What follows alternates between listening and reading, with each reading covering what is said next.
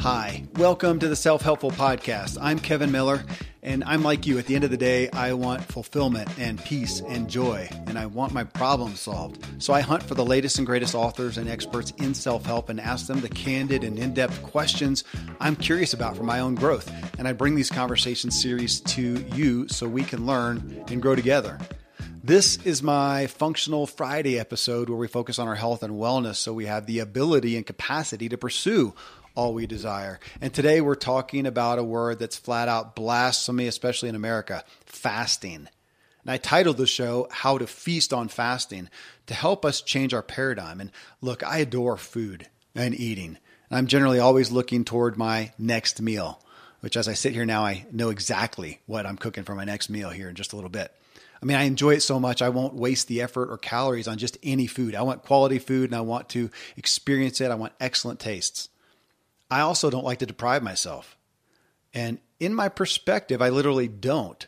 I do, however, often delay. I look at fasting this way.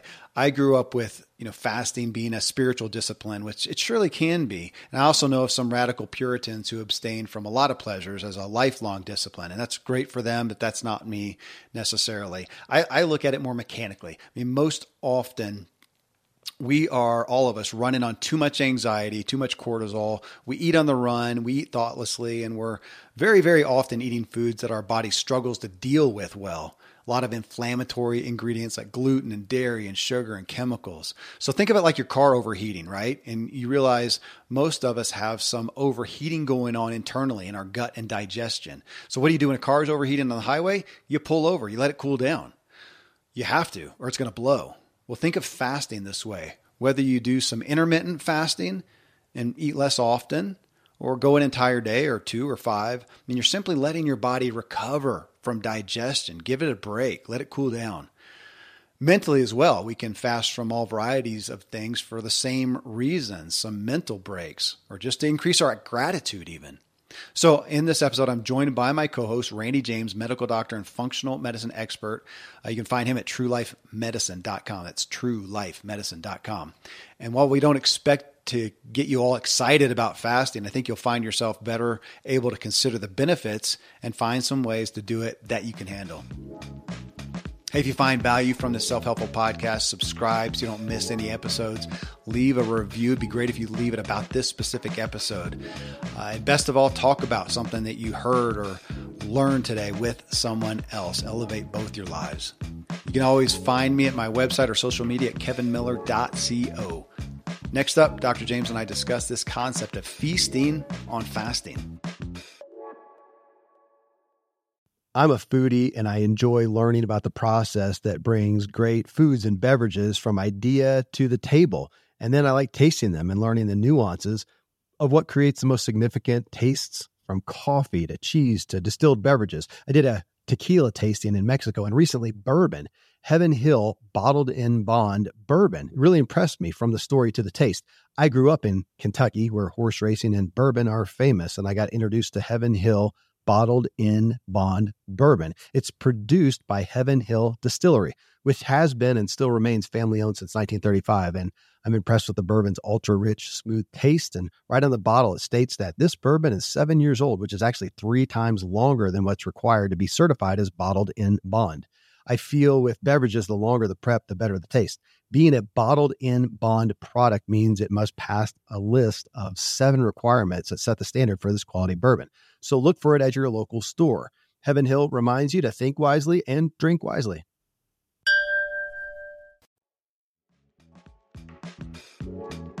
All right, Randy. So as we're doing our pre-show chat on this, I want to lead in with what you just said in regards to fasting. Yeah, the idea that if you can't fast, then you are not really free. That's such a big topic, that freedom, human freedom and our own free will to choose to eat this or that, or drink this or that, or go to this or that store, or like we talked about, to fast from our work, and we call it vacation, that if you can't choose to fast from sugar, then you are not free. Yeah. And as Americans, that resonates, that we have such a strong, and we think the other way. I am free to eat whatever the heck I want. And then I would say, are you truly free? And I would say the answer is no. Prove to me that you're free by fasting. Well, and you did that tangibly. You said those words, I don't know, 3 years ago, 2 years ago, when we were talking about wine. You and I both enjoy wine. We're happy to have a glass of wine every evening. And we talked about that. When does it become an addiction? We're saying, well, okay, so you and I did fasts from wine, whether it's 3 days or 30 days or whatever. But your statement was that, can I just do without? Is it, or even how much is it calling to me? I think it was one of the things you said. Right. And I actually had a conversation with my wife about this, and it was one of those uncomfortable kinds of things. And the word that I used was a relationship with this particular food. And she said, well, that's kind of weird. And I'm like, well, we talk about people's relationship with food all the time in terms of the emotional connection to food, and sugar and alcohol would be a huge one there. I've been doing a lot of research on CBD, THC, marijuana here in Colorado, and such a thin line between somebody who could choose to enjoy a product, a thing, whether it's a show or a candy bar or a cup of coffee or a glass of wine or CBD. And that for one person, it is the exact right thing compared to, say, an opioid medication. Mm-hmm. But for another person, it is the top of the slippery slope right down into an addiction that is not good. And our country is very uncomfortable talking about this. I know. Because you talk about coffee. I have no desire to fast from coffee, and nobody's going to give me any grief about that too, because it's not alcohol. We don't think about it as, oh my gosh, if I have too much, I'm going to be a danger to myself or others. Now, again, we can have too much caffeine or whatever, but back to your statement of the aspect of, do I own it or does it own me? Yes. And so with coffee, and I think it was you that talked about that even questioning, gosh, is my morning dependent on coffee? So if I don't have it, can I not have a good morning? And that bothered me because I don't want to be beholden or constricted or confined or controlled by anything. I mean, I really don't. I have control issues, but I think everybody to some degree, if you put it in that light, to go, oh, so what has a hold on you? And now we're talking about some food things, but we can go on into that with work, with being a parent, with so many things in our lives. Is it controlling us? Can we abstain? Do we even have the ability, the wherewithal? Should we? And again, there's some things, and let's go. I mean, I was going to say, yeah, we came up with a list of things that you don't fast from. Your first thing was, and this will tick off the guy who doesn't like us talking about God on the show, but Jesus. Do we want to fast from Jesus? No. Do we want to fast? My first thought was sleep. It's not a good thing to fast from. Right. Yeah, you want to do a 3-day fast from sleep, man, don't do it when I'm You can't tell your wife, honey, I'm just going to fast from our marriage for a couple days, Well, true. I mean, to some degree now we are going to talk. Well, and we can do it right now. So I just did a fast in essence. And it was really, I wanted to do some creative work and stuff. But while you were in Hawaii, I went to your house and I did fast from being a spouse and a husband. Now I was still in the same city and I'm available, and they might give me a call to ask me something, but I got to take a break. It was great. I could do what I wanted to do. I could think and stay on one tangent. I could watch a show. I could do whatever I wanted to do. That was I love those fasts. My wife does them as well. She's the one that started it. She called it a mommy sabbatical. And so I got to have a fast away from the beauty and the glory of my family, but to have a fast from it. And I came back better. And we have done that so long that we've had times where the kids have said, Mommy and Daddy together go away, or one of you go away. Them being intuitive enough to say, I think you should, because you're better when you come back. Man, that's a testimony, especially to those of us who would feel guilty, which I struggle with too, of staying away, because now it's putting more burden on my wife to do that. But she also knows the benefit. So that's a fast. So I just got to, and there's where we came to the term that I don't know if we're going to title the show this or not, because now we're playing with the freedom of fasting. But you said initially when we talked about this, feasting on fasting, I got to feast on taking a fast from my family, and it was great. Right. It was great for me. I got creative time. I just got downtime. It was wonderful. Now I go back. And then you go back. Me. And one of the big things about the show is going to be obviously fasting from food. And the point is, just like you would be a terrible father if you did a fast from your family and you just kind of stayed there. That's called abandonment. Neglect, That's called neglect. That's called a broken marriage, a broken family. And the same is true with food, that if you don't ever fast from food, you are less good than you could be if you at times feasted upon fasting from food. But if you stay there, that's called starvation. Yeah. That's harm. And again, we live in a culture where we say, well, I'll show you my freedom by my food choices. And we feast upon food so much so that now we've created this idea, and almost every day in the clinic when I mention fasting to people, they're like, oh yeah, I do that. I fast all the way from lunch until dinner. And from breakfast to snack. And so we all do this intermittent fasting. But when I mention, but what about 1 day or 2 days or 3 days or whatever, and how long is prolonged fasting? And when I mentioned a 3-day fast, that I would say a resilient, free human individual ought to be able to not have to eat and still be a husband and a father and a worker and all those kind of things, and their eyes bug out, which tells me they've not done it at all. Yeah. And on one hand, we can say they're fasting from fasting. And, okay, well, that's called starvation. And this is one of the main points I want people to get today, is that we want them to feast on the biochemicals that happen when you are 12, 24, 48, 72 hours away from food. Things happen in the body that unless you get 72 hours away from food, it never happens.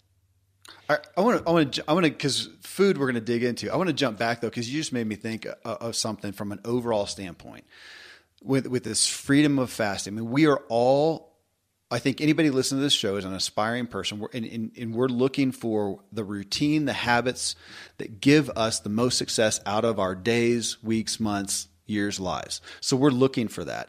And yet, if we do the same thing every day, there is a stagnation in there. And what you brought to me talking about food was talking about, I just read my little girl, Jadara, we're reading the book. It's from the Little House on the Prairie type series. And this is Little House in the Big Woods. And they typify just what you talked about. Back when, from the majority of all time, there were seasonal foods. This season in the spring, you grew this and you ate this. And then it became summer and that thing didn't grow and you don't eat that anymore. You're eating these things. And so your body is getting a break from these foods. Today, we can have anything we want every day. If you like blueberries, you can have them for every single meal all year long. And you said to some degree, I don't know if this is too liberal, but to say to some degree, maybe that's one of the things that's leading us to allergies, food allergies, is that we're having it constantly. Yes. Okay, so without a doubt, we call it rotation. So you've got to... Without rotation, you can develop an allergy. And you've talked about that, man. If you find that this meal, eggs for breakfast works well for you, but you do it every single day for 3 years, at some point that may run into... We'll take that further. What about work?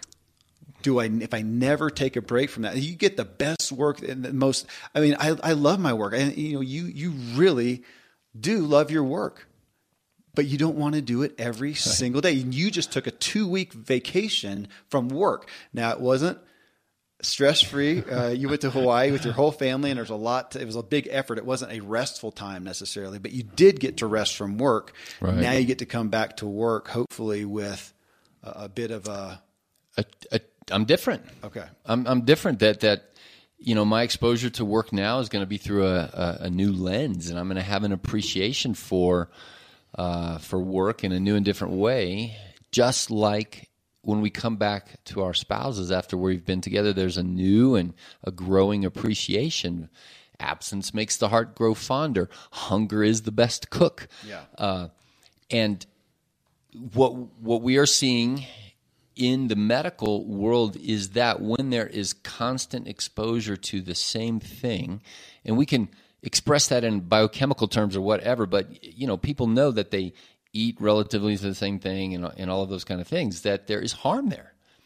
And now through ingenuity and actually filling niches in the marketplace, we could have chocolate.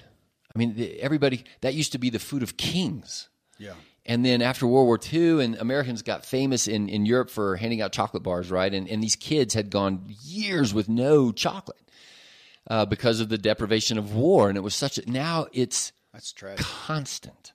Yeah. And so it harms us. And Back to the food, that's been your thing that's always haunted me, resonated, is, it used to be back when we would have the birthday cake once a quarter for somebody's birthday, and it was a rare thing to put those ingredients together. And of course, now we can have cake and ice cream every morning, and we call it Fruit Loops, or we call it pancakes, or we call it croissants, toast, we call it right. Yeah. And it ultimately, and it is actually, now that our food is commodified, the buttery croissant butter is the same butter that's the butter on the pancake, is the same butter that's the flavoring and the whatever else. Mm-hmm. And each one of those is sweetened with high fructose corn syrup, and each one has the highly processed wheat and the highly processed corn. And even though we call one a pancake and one we call cereal, it's the same thing. If you look at the cumulative ingredients, so if you're hearing that and you think that sounds outlandish, I mean, that is, in America especially, that is the culture. If you take the ingredients in the normal American breakfast, it's very akin to what's in a cake, a slice of cake. And it's going to be the same as your bologna sandwich at lunch. Which is the joke that Bill Cosby used to talk about, that he has a great breakfast. I mean, he has wheat and he has eggs and he has milk in the form of cake. It's right. A great.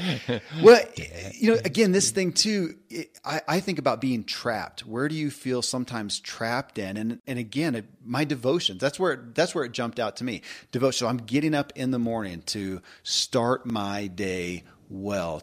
My dad called it the rudder of the day, to establish my day. And my biggest inspiration for starting that ultimately was you, and you talking about your time with the Lord, your time in Scripture, your time. And if somebody wants to take the faith-based aspect or the religious out of time for meditation or whatever. So for me, this happened, it was probably a couple years ago at this point now, where I had a set of devotional books and I was methodically going through them, and then realized one day, man, I'm just not enjoying this. And it dawned on me, look, I'm not getting points in heaven for doing this specific. If I don't read this devotion, if I don't read the Bible, that's been one for me. God's not going to strike me down. If I'm looking out the window and I'm prayerful, if I'm journaling, there's I don't have to feel trapped in this. I can allow myself a break, and taking that into all aspects of life. Again, if I'm struggling as being a dad, maybe I need a little bit of a break. Can I get 3 days, off? I think this will resonate with you. One of the words that we say all the time, food related, to bring it right back to that, is don't become a food Pharisee. That's exactly what these legalistic people were saying is, thou shalt read thy Bible and memorize this and that and the other. And Jesus came along and said, wait a minute. That is not what it's about, nor is it about what you eat or don't eat, or it's not about those things. And so what we did say is there is no fasting from, even though you took a break from being with your wife, you were married. Yes. And even this wasn't one of those partnerships. That's what I'm saying is, and even though we take a break from food, we don't starve to death. Right. And Jesus being one of those things we don't fast from, but we experience him with a hike in the woods, and then eating our lunch on the steps outside, and 1,000 other things. And so we as a people, humans, and then we can say American humans, and we are so habituated to these expectations, and then when we get out of those expectations, immediately it feels uncomfortable. Yeah. And on one hand, we tell our children, good, that what you're feeling is the extra push-up that we want you to do, or you have to clean your room by yourself this time, or when they're 16, it's like you're driving, and on it goes. This is life. But again, when you come over here to the people in our audience and you're thinking stuck, and it comes across as, at least in the medical clinic, I have a headache, I have a tummy ache, I have chronic fatigue, my hormones are off, and 1,000 other things. Part of what's going on in there is we don't rotate our food, we don't rotate our devotional times, we don't rotate time away as a father and as a mom and as even spouses, and at the same time, we do live according to prayer. We don't rotate our spouses. right? We don't do some of those kind of things. There are rules. We don't not eat for 40 days. But one of the things that I think needs to become a principle is the principle of fasting. Well, and put it, you made me think too, just in the terms of rest. I mean, we cannot get to you and I today. You can't not sleep. Yeah, you and I cannot keep working from now till tomorrow night and the next night. We have to sleep and we have to recover. When are we giving ourselves a recovery? I mean, we do that generally on the weekends. We recover from work, and then, vacation. I did a vacation just recently with my wife, and we did get to, we feasted on our marriage. Right, and without kids. Fasted from our kids. But even like you mentioned, what'd you say, the food Pharisee, the exercise Pharisee, that I've had times when Jane, the nutritionist here in the office, and she said, Kevin, you need to not exercise. You cannot go intense every single day. And I've had days or times when I said, gosh, it's been 2 or 3 days or something, and I haven't exercised. And my wife says, good. Holy smokes. Are you you're kind of addicted to it? And there's probably some, that's another one. Can I feel good about myself without exercising? Now we know the physiological and mental benefits of it, but if it begins to be an addiction, or something that I can't be okay without it. Right. Then it has lost its appropriate place in your life. Yeah, a healthful relationship. A healthful relationship. We're back to our number 4, where we say, what is your relationship with exercise? Yeah. What is your relationship with food and your wife and your God and your work and as Americans, one of the things that our relationships have not even talked about is the concept of fasting. And so that's the theme of today, and we keep circling back around to it. We want to encourage all of us, to feast on the idea of fasting. And being free from it. Friends, I'm pretty candid about my lack of financial prowess. Money and numbers are fairly Greek to me, so I need a lot of guidance. One of my closest friends is a wildly successful wealth manager, and I'm working on some financial literacy and just continually seeking guidance. So I ask you to check out yahoofinance.com. Nobody knows it all on Yahoo Finance is an incredible resource for the rookies like me or the seasoned investors. Before my dad passed away recently, Dave Ramsey and his wife Sharon flew down to visit. We all got to spend a day together, and I was at yahoofinance.com just now. I saw multiple news flashes from Dave and other people that you respect, and they were hitting so many of the hottest areas in finance today. So it's a place to get a snapshot of all aspects of your financial interests, and if you have them, your portfolios. I hadn't realized Yahoo Finance is the #1 finance destination, producing a holistic look at the financial news cycle, including breaking news, original editorial perspectives, analyst ratings, independent research, customizable charts, and so much more. So for your comprehensive financial news and analysis, visit the brand behind every great investor, yahoofinance.com, the #1 financial destination, yahoofinance.com. One more time, yahoofinance.com. Thankfully, the days of building a business website, then having this massive endeavor to integrate an online store are gone. Today, Shopify has fixed all that. I had one business where we actually built the entire website on Shopify's platform. So whether you're just starting out or you're selling $1 million of product already, Shopify is just the industry leader. It works the same for physical products or online and digital, and Shopify is just hands down the best out there. Most importantly, Shopify helps you turn browsers into buyers with the internet's best converting checkout. It's 36% better on average compared to other leading commerce platforms. Getting people to buy is not that hard, at least to the buying point, but getting them to actually give their payment info is, and Shopify is king in that department. They also have top tier customer service, which I think is critical. You can sign up for a $1 per month trial period at shopify.com/Kevin. That's all lowercase. Go to shopify.com/Kevin to grow your business no matter what stage you're in. Shopify.com/Kevin. I live high up in the Rocky Mountains where the air is clean and fresh as possible, but then I step indoors and I'm breathing in untold amounts of toxins and allergens from paint and carpet and cleaning chemicals and pets and furniture and appliances and mold and so on. Studies show the indoor air is 2 to 5 times more polluted than the outdoor air anywhere you are. And in some places, it's 100 times worse than that.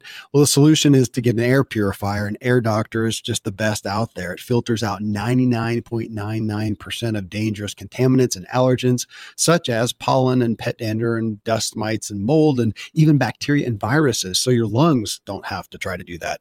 Air Doctor comes with a 30-day money-back guarantee. So if you don't love it, just send it back for a refund minus shipping. Go to airdoctorpro.com. You can use the promo code Kevin, and depending on the model, you'll receive up to 39% off or up to $300.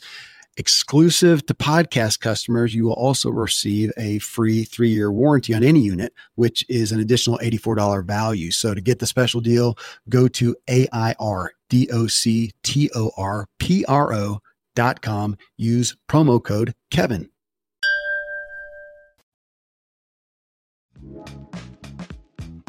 You talk about work, and we have, you and I are entrepreneurs. And have been most of our vocational lives, and what in that, especially if it is work that you care about, that's exciting and whatnot, that we have the workaholic. We all know that. Now we have that in the executive realm and whatnot too. And we know that that is not good. That is not good for literal relationships generally. True. They make you money. They have lost their freedom. They have lost their freedom, which again sounds hard when I'd say, gosh, but I enjoy it. I'm choosing to be here. Yeah. I'm choosing to work. And we're like, I want to check the email and see the next sale, the next opportunity. I mean, it's exciting stuff. Does it own me? Right. And of course, the answer is going to be different for everybody. And it's going to be different for Kevin Miller from one day to the next. There's a time and a place when it's appropriate to burn the midnight oil and turn away and not exercise, and we're going to work more. Yeah, there is a time and a place for that. A kid studying for finals or whatever. But there's also the principle within there. We're talking about these central core principles, and then what we have noticed through the medical lens is that the deficiency, we now have what I would say is a clinical deficiency of fasting. If we pick on start with the food thing, that those biochemicals that I talked about, when I learned this, I thought, well, goodness gracious, for 49, 50 years, I've never had the chemical floating around in my body of 3 days of not eating. And then, of course, when we did that, and you and I did our first one together, the world didn't all of a sudden become rosy, and we evolved into some super whatever else, but we learned. And I think what through my lens, what I mostly learned was how addicted I am to even the timing of the meals. That when you remove those things, my day just felt off. Yeah. And it showed me why. And then I'm raising my kids down the exact same pathway that my 8-year-old at the time, and I told my wife, I'm going to let them fast on a Saturday morning. If you let them do whatever they're going to do, they don't even notice it until maybe 11 o'clock or so. And 11 rolled around, and he came bouncing up wanting breakfast. And I said, no, we're going to have lunch in 30 minutes. Shattered his world. Tears. Well, you're back to freedom. So, I mean, yeah, if we're going to jump into food, to give it some levity, but also some gravity, to think about the worst religious Pharisee. And if you don't know the Bible, the Pharisee was, somebody who was, talk about the ultimate religious, legalist religion. And it was about the letter of the law and not the spirit of it. And you saying something wrong and them yelling blasphemy. Okay, as you and I stand here in Colorado in the United States of America talking about fasting from food has got to be the most blasphemous thing. I mean, it is. I think we are the most drug-addicted culture on planet Earth, and it is food. That is our national drug, and we know that the stats of chronic illness and disease and just flat out obesity. We are eating too much food. We're not exercising enough, yada, yada. But I mean, I know that, that's to give it the gravity. Now, that said, I think I'm as food addicted as anyone. I'm disappointed at how, and that's what happens when we do fast. When we literally go from, well, I could say that just fasting from a food. I mean, I can pig out on everything, but if you don't let me have my morning coffee, I'm irritated. I want my coffee, and I would rather have wine at night. Now I've been trying to, not do that as much, but I want my food. I look forward to it. Today is my birthday as we record this, and I'm counting the hours. So I go to the grocery. I'm going to buy exactly the stuff that I want, and I'm going to eat what I want all weekend, and I'm going to look forward to it. And you would say that's righteous. That's great. Yeah, more power to you. If I do that every day. But if you do that every day with your fancy pizza there, it's going to cause... Things are going to happen. But you have shown me as literally just medicinally, as a doctor, for my own physical well-being, because I'm talking about the mental part of it, but for my body, if I could take out the mental part, that would be the billion-dollar idea. If you can come up with a pill that makes people not think about hunger or takes away appetite so that they can give their bodies a break from trying to digest food and talk about the benefits. I just want to put, before we talk about the benefits of it, to realize I'm addicted. I am addicted. I do not like going without food. I think you have done enough fasting now that you have grown a better relationship with it. And there's almost some that seems like you enjoy it, even look forward to some aspects of it. And we have seen that with people who consistently fast and say, oh my gosh, I think better and I feel better. And we hear this, even though, and I realize that too, even though, man, my taste buds want something now. Yeah, well, a couple of ideas there and caveats that I'm seeing in myself and in patients. So what I discovered about myself was the biggest addiction I had was not, I'm so hungry, I feel better, and I need something in my belly. It was at 3 o'clock in the afternoon, if you take away my brain's ability to look forward to dinner, it hurts. My body's not hurt. I'm working better than I would have with an empty belly. So you're standing there thinking this while your brain is actually functioning better. Yeah. Your stomach and guts feel better. I'm sort of lean and mean and empty and all that. I like that feeling, but I like more the idea that, tonight is Taco Tuesday or whatever, and it's but depressing. If you take that away, it's depressing. Yeah, and right now, I mean, you and I, we didn't eat breakfast. We haven't had lunch. I'm looking forward to lunch, and if you took it away, it wouldn't kill me. But it's a thing in your mind, and we are back to the core issue of humanity. Are you in control of your mind? What is your mind set, your will set, or even your soul set? What are you set upon? And until you take something away, you don't know what you are set upon. And that's where you can get. That's where I can get inspired to do it, because I say I want to be the captain of my ship. That's right, inspired. But people in the clinic, they get offended, or what's the opposite of inspired? They get depressed. Well, you had a patient scared. Yeah, exactly. You had a patient say, "What is the feeling that comes up?" I was scared.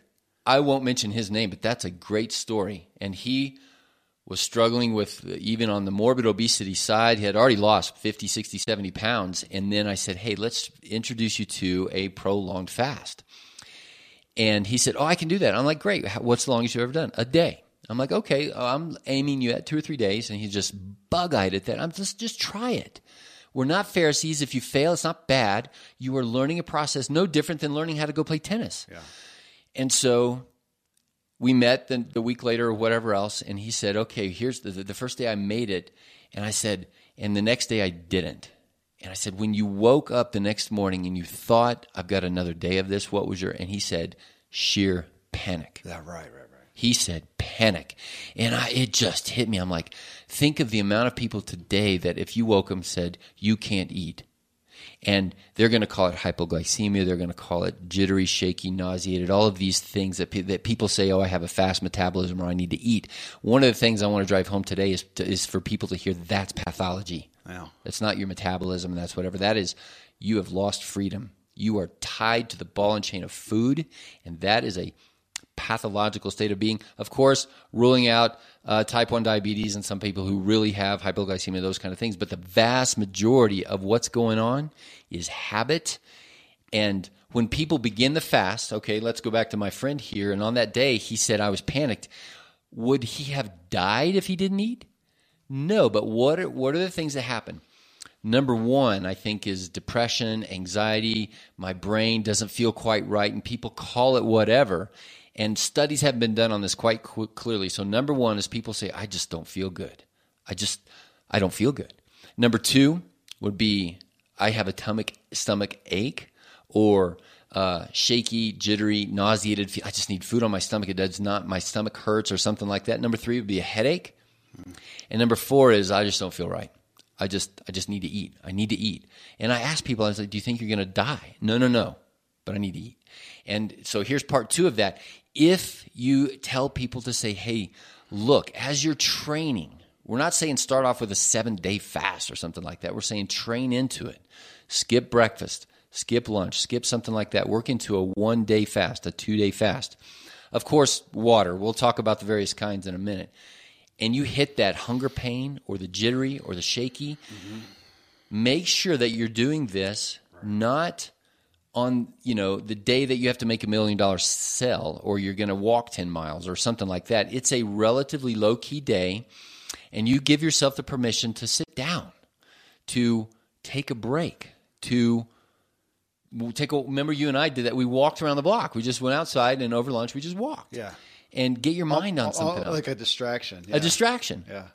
And in 30 or 45 minutes or an hour, it'll go away, and you won't die. Well, and granted, when we did it, generally, I'm still having, coffee, and you did tea. Actually, that's when I do drink tea, since I don't like it. But my gosh, give me something to taste.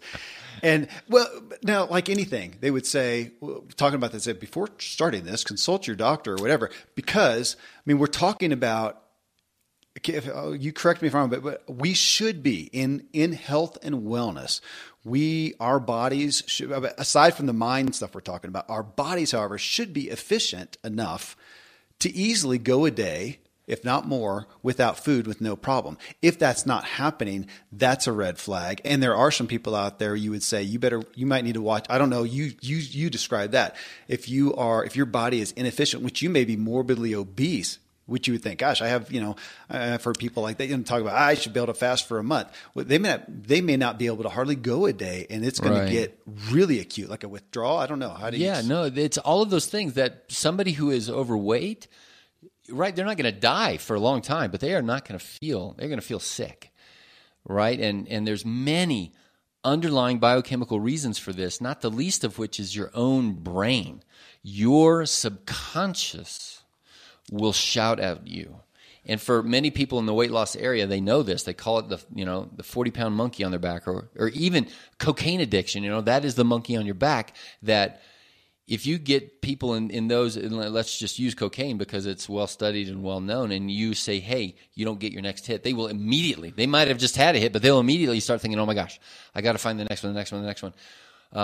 And to withdraw somebody without tipping them over into clinical badness, sometimes we have to pay attention to that in the food world. Right. Certainly if there's hypoglycemia and other conditions. But hit that though, because my propensity is to think here that the whole blood sugar, I hear that so often. I don't know that I believe that it's really as relevant as many people who think it is. It is, but or used as a crux. It's used as a crutch. And here's what's going on with the blood sugar thing. Rarely do people have clinically defined hypoglycemia, where the blood sugar is dropping down below 60 or 50 or something like that. Because technically speaking, on most labs, normal is going to be anywhere from 60 or 65 to 90 or so. And just from a numbers perspective, people who are familiar with the fingerstick blood glucose and that kind of thing, I would say, hey, we ought to be kind of rolling along probably under 85 or 90 fasting blood glucose. And you should resiliently be, if it drops down to 60 or 70, you're going to be okay. But if somebody is habituated to being around 100 or 120, that's not diabetic levels. Right. But you drop them down to 70, their brain will scream, we're going to die. And that's what they think. Because I think that's common vernacular. I know it is. I hear it. People talking about blood sugar constantly. And it's one of those things where I never heard about that 20 years ago. And now there are so many people, oh my gosh, I'm blood sugar. I got to eat. Like, really? Or if that's the case, things are not well. They do. They need to eat, just like the cocaine guy. Once you give him a hit, he's fine. Okay. And once you give somebody addicted to food in that way, and most commonly we are overcarbed, Nobody eats too much broccoli, right? We don't ever. It's carbs, fat, sugar are the things that are more addictive pieces to the food, and it is very true. Their mind is sluggish. That is really, really true, and they are really, really having medical symptoms. And the best way to stay having those medical symptoms is to go eat. Yeah, and you just perpetuate that again and again. I'll share a quick story there. For me, this was right when I got out of the military, and I was working at our local hospital here, and in the medical world, you know, the drug rep guys, and they bring by a lunch or whatever, and it was pizza and pasta. Wow. So it was Pizza Hut with whatever pasta, and I imbibed, and that was part of my existence back then. And I remember this viscerally today, because the very next patient after lunch, and we're talking, and I actually slurred my words. Wow. I was so brain foggy. Dr. James has been token up on Don't tell anybody, please. and the patient kind of cocked an eyebrow. No, I remember you talking about it. And I excused myself and went to the bathroom, did push-ups, splashed some water on my face, and came back and said, "I'm so sorry that." And I talked with him through it. I think I just hit a sugar something.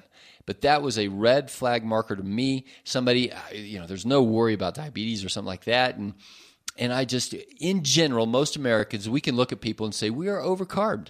Mm-hmm. And that doesn't mean that somebody's got to jump on the keto bandwagon or this or that or the other. But in general, I'd say pay attention to your carbs. Well, so in regards to that, would it be fair to say that that for a lot of people, if you abstain from food, there may be to some degree a withdrawal?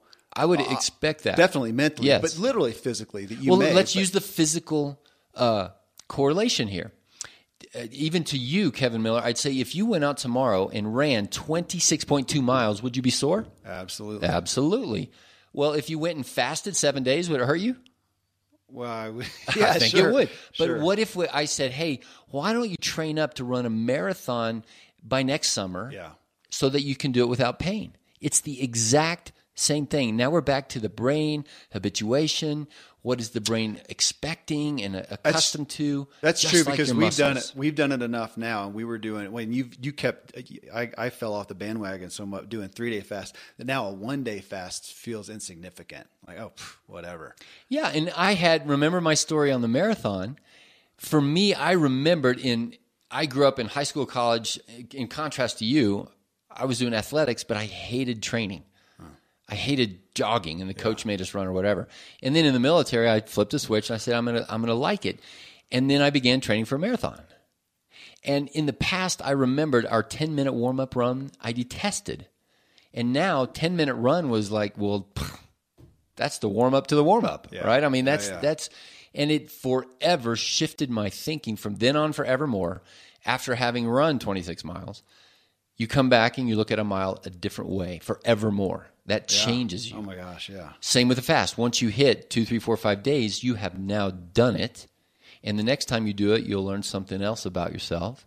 And the next time, and that's where for me, I mean, you gave me credit that I don't think I want to take. It's not what the heart, my body can do it.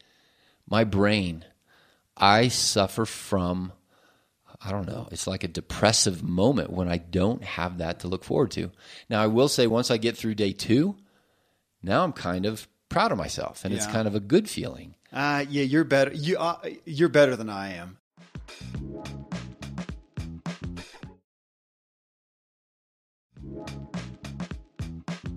Because I remember like day 3, man, and I am counting down, but I'm aware of it. I appreciate the awareness, and I'm usually, again, the feeling is a little disappointed. I'm a little disappointed that it's not more enjoyable, because my body feels good, my brain feels good. I know this is good for me, and yet, man, am I looking forward to it. And, I think about here again. I'm going to point out America, though it's other places that. Thinking about comfort food, we are a nation of comfort food. We all have food is our blankie. I like that. Well, it really is, and and I do want to say, for disclosure standpoint on this, that this is very my kid. I go overboard this way. My kids talk about me openly as Dad's kind of a food Nazi. And so we've got that. And my wife says that well, we talk about eating disorders, and I think we're a nation of eating disorders. And I'm not trying to be pessimistic, but just for us to realize that, Dave Ramsey talks about how we're a nation of debt and talks about that and is trying to save. We are a nation that is, addicted to food. And it seems like we all have eating disorders. Now, I come from some acute ones. My wife dealt with bulimia and anorexia.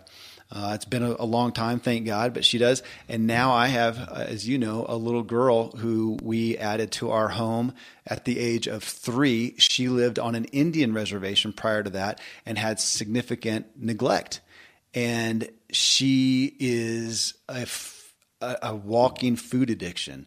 And if she does, you talk about panic. If she does not get food, and right now we just still have to, well, actually it's a daily process of figuring out how to serve her best.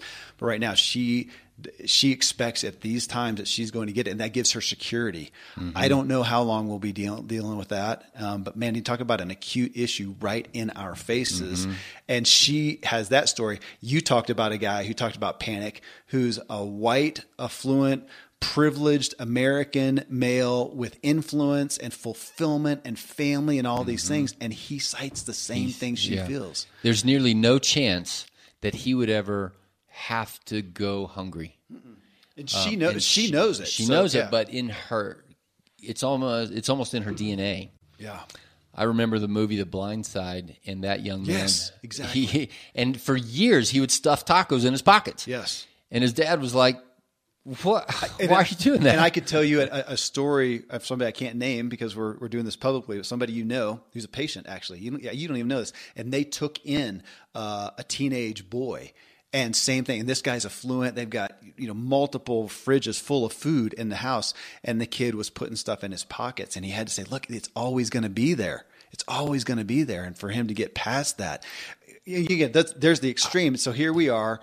And most of us don't have that story. And yet back to the relationship do we have? I was just going to say we are. Why have we gotten to that point? We're humans. You know what? Yeah. And we failed to do this, I meant to do this at the beginning of the show, I'm sorry, is to put out there as we look back at the majority of this span of time. And we are such a small scope of humanity from the Industrial Revolution and shipping and where we can have anything we want. Prior to that, for most of us, our grandparents, if not our great-grandparents, and all past that, they knew seasonal eating. They had to fast from certain things because they had no option not to.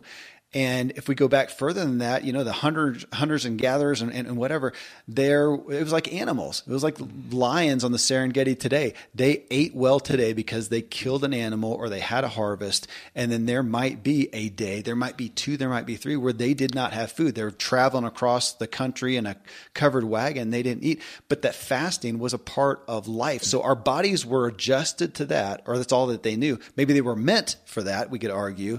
It's only now that we're screwing it up. And it goes back to the doctor who wrote the book Undoctored. And he said, oh gosh, he'll start talking about diet like we are now and go, oh, so you want me to be extreme? And he said, no, I want you to realize that what we do today is extreme. So if anything, we're not talking about some newfangled fad of fasting. We're saying, folks, for the past couple hundred years, if that, we've been doing something that we never did before. It's not doing well. Let's jump back there and do some seasonal things, do some fasting, let our bodies have just a stinking day to not eat and have a break. Just like we every day have a break from consciousness called and we sleep. Yeah.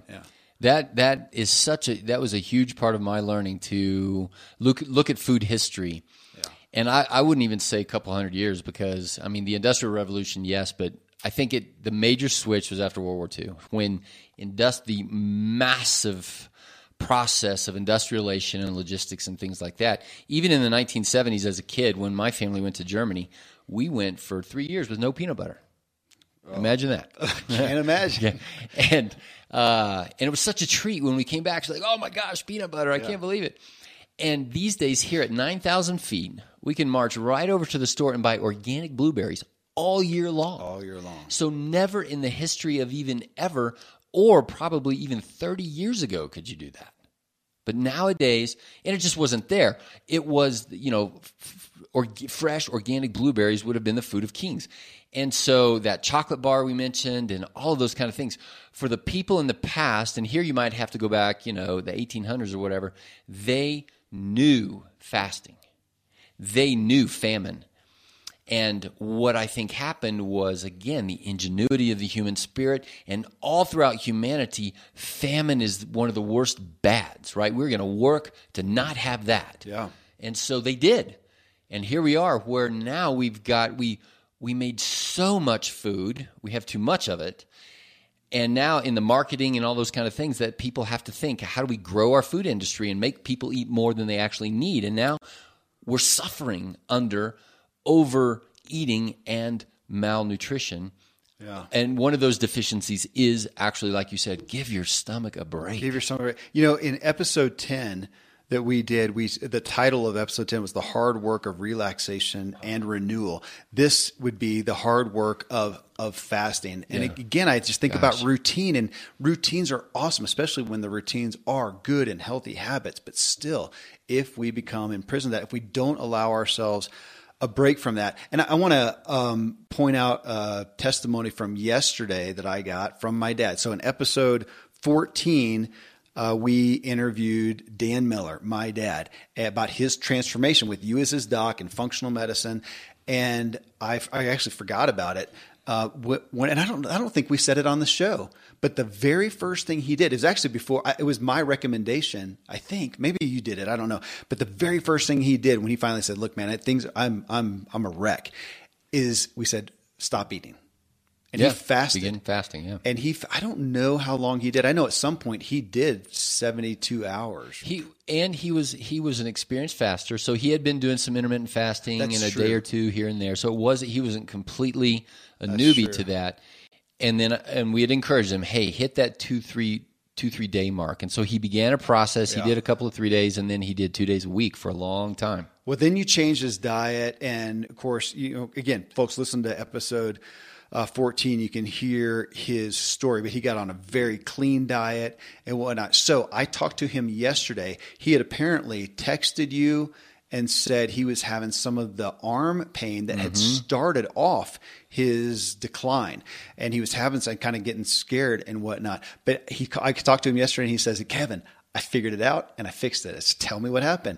He said, well, over the Thanksgiving time, they had people there, and he says he just really indulged in sugar like he had not for a long time. And they had chocolate pecan pie, and they had pastries and whatever, and he just let himself do that. And lo and behold, he texts you, then he's having arm pain, didn't put it together. And it dawned on him. He says, I stopped the sugar, and within, I think he said 12 hours or whatever, gone, 100%. He said, man, I didn't know. I didn't know. And how many of us are that? I have my own story of that with nightshades, which if folks, you don't know, that's potatoes, peppers, eggplant and something else. Tomatoes. Tomatoes, yeah. Tomatoes are the big one.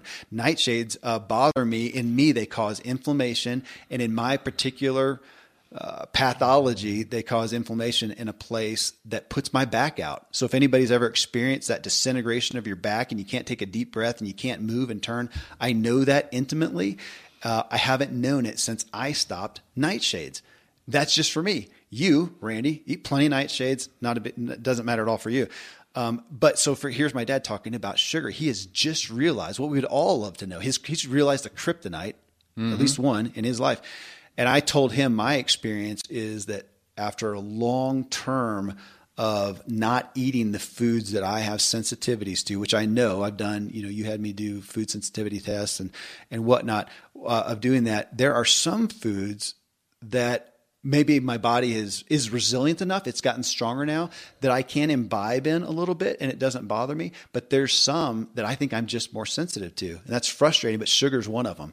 So I don't indulge in big amounts of sugar. Maybe my dad and I share some of the same makeup, and he's realizing that, man, I can't go down that role. What I'm grateful for, though, is he didn't share that in a depressed way. He was excited that at least he knows something that now he can control. Right. And the exciting thing, I think, for all people is to say everybody is on that same scale. Everybody is sensitive to something. Whether a kryptonite. A kryptonite, whether we call it cyanide, right, or cocaine, right? These are common things that will do pretty similar things to all humans. There might be one dude out there, and one dose of cyanide doesn't kill him, and it kills the next guy. But, we don't think – but those are the extremes. So come back in the middle, and I would say, well, the same kind of thing is going on with – and I think in our society, we call it the 4 horsemen of the dietary apocalypse. Do you know what they are? No, I don't. So gluten is number 1. Okay. Dairy number 2. Corn number 3. And soy. And if you think about it, those are the 4 food entities that we have commodified. Like you can't, right? Nobody knows the price of wheat because it's per bushel or per whatever on the stock exchange, right? You can't go to the local farmer and say how much for a pound of wheat or whatever because he doesn't do it that way, and you can't even try to do it that way. You're going to get it from some company that's got a whole big batch from somewhere and puts it down in a little bag. So in the next 4 after that. Are eggs, which we've also done that too, nightshade plant family, caffeine, alcohol. So if you think of those foods and think, what are the kinds of foods that that we've overprocessed, therefore we've changed their nature, and that we do nearly every day. And they're the most accessible. All the time. And they're the cheapest. They're the cheapest. I was going to say. And the most accessible. And for folks to know, if you're not aware of this, the reality that poorer people in America who cite, I cannot afford those healthy foods. What can they afford? They can afford McDonald's. The dollar meal and whatever. They can afford those. That is so backwards that if you go into a third world country, it would be flip-flop. They can't afford meat. They can't afford to buy. They're eating these raw foods because that's all that's they got available to any food at all. But that's so backwards. I mean, that is because of American subsidization. Well, and not to put such a bad, it is politicized and all that kind of stuff now, but it also is from ingenuity. Okay. We figured out ways to increase shelf life, to increase how do you ship it from here to there.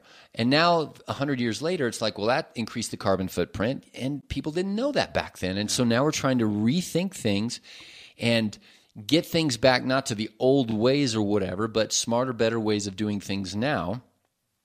I remember my mom grew up picking cotton in West Texas, and they had the kind of bread that today you pay $3 extra for that kind of whole meal grain, like the grainy Ezekiel bread. We do keep That's that right, in the house. because the white fluffy bread was rich people's bread. Sure, it was cake, all the way back to the queen that said, let them eat cake. Yeah. And now that was queen food back then, and now that's become the white bread on a McDonald's burger or whatever else, and that's what is now affordable.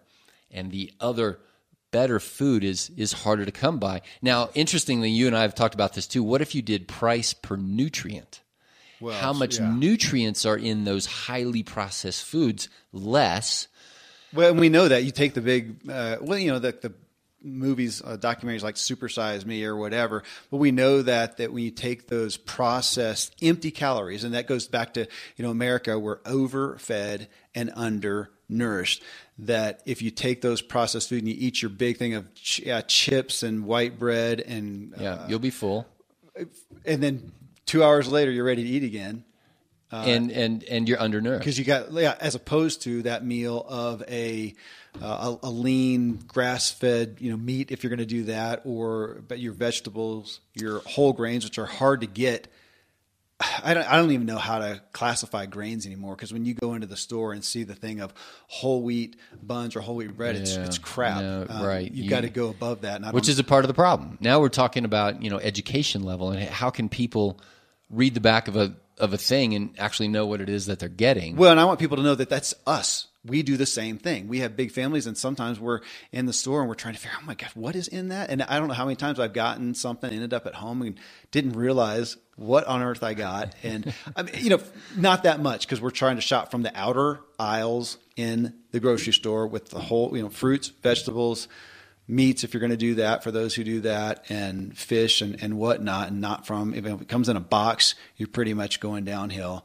If it's coming in a jar, you just don't know. You got to read labels. You got to be an expert these days. And to keep our theme of today, one of the things that our common people aren't aware of is that if you spent more money on this kind of food and literally just ate less of it, okay, so that's one thing, is you have more nutrients per bite, and it costs more, but you have to think about it. And don't eat one day. There's 15% of your food bill. Mm-hmm. Theoretically, right? And I have heard that from people who do intermittent fasting, which you and I have spent times doing that, and you don't eat till noon, or a lot of people, I know my brother's, I don't know how many months, he doesn't eat till like 2 or 3 o'clock, and he eats good-sized meals at that point, but you end up eating less for the most part. It's harder to get it all in, and you save money. I mean, that's another aspect. I don't know how many people care about that point. Probably not as much as should, because when it comes down to me, I'd rather spend the money and eat more. Well, that's when it comes down to America. Well, and then it's motive. And at the core of this, of course, we're talking about what is it that you want. I do not want to fast. I do want good health, less symptoms, more performance. To whatever level am I going to incorporate that in my eating, in my roles that I do, in my tasks and my chores and my habits and my routines? So we can confidently say it like this. So each individual can hear this with their name. Kevin Miller, you will be becoming a better husband, father, worker as you become a better faster. Yeah. Yeah, across the board, fasting. And this would be good. And I maybe we should have done it justice by giving the categories, because we want to have takeaways here. But what are the categories that you can fast from? And again, I'm still not sure what I'm going to title the show, if it's feasting or freedom with fasting. Amongst that, though, that here we're talking about foods, but again, in those roles, and there are a lot of things I love to fast from. I really relish getting to fast from those, but I think we can grow that relationship with foods. I mean, you talked about that. I'll enjoy my coffee and my wine if I fast from them some. And that's true. Right. Be becoming a coffee snob and buy $10, $20 a pound coffee and have it on the weekends. Yeah. Same with wine, same with chocolate, same with nearly every food. And that's what we just got, do that with your wheat per se, and get a kind of grain or whatever that is whole grain. Had I been doing that since childhood, I would have less likely developed a sensitivity to that food.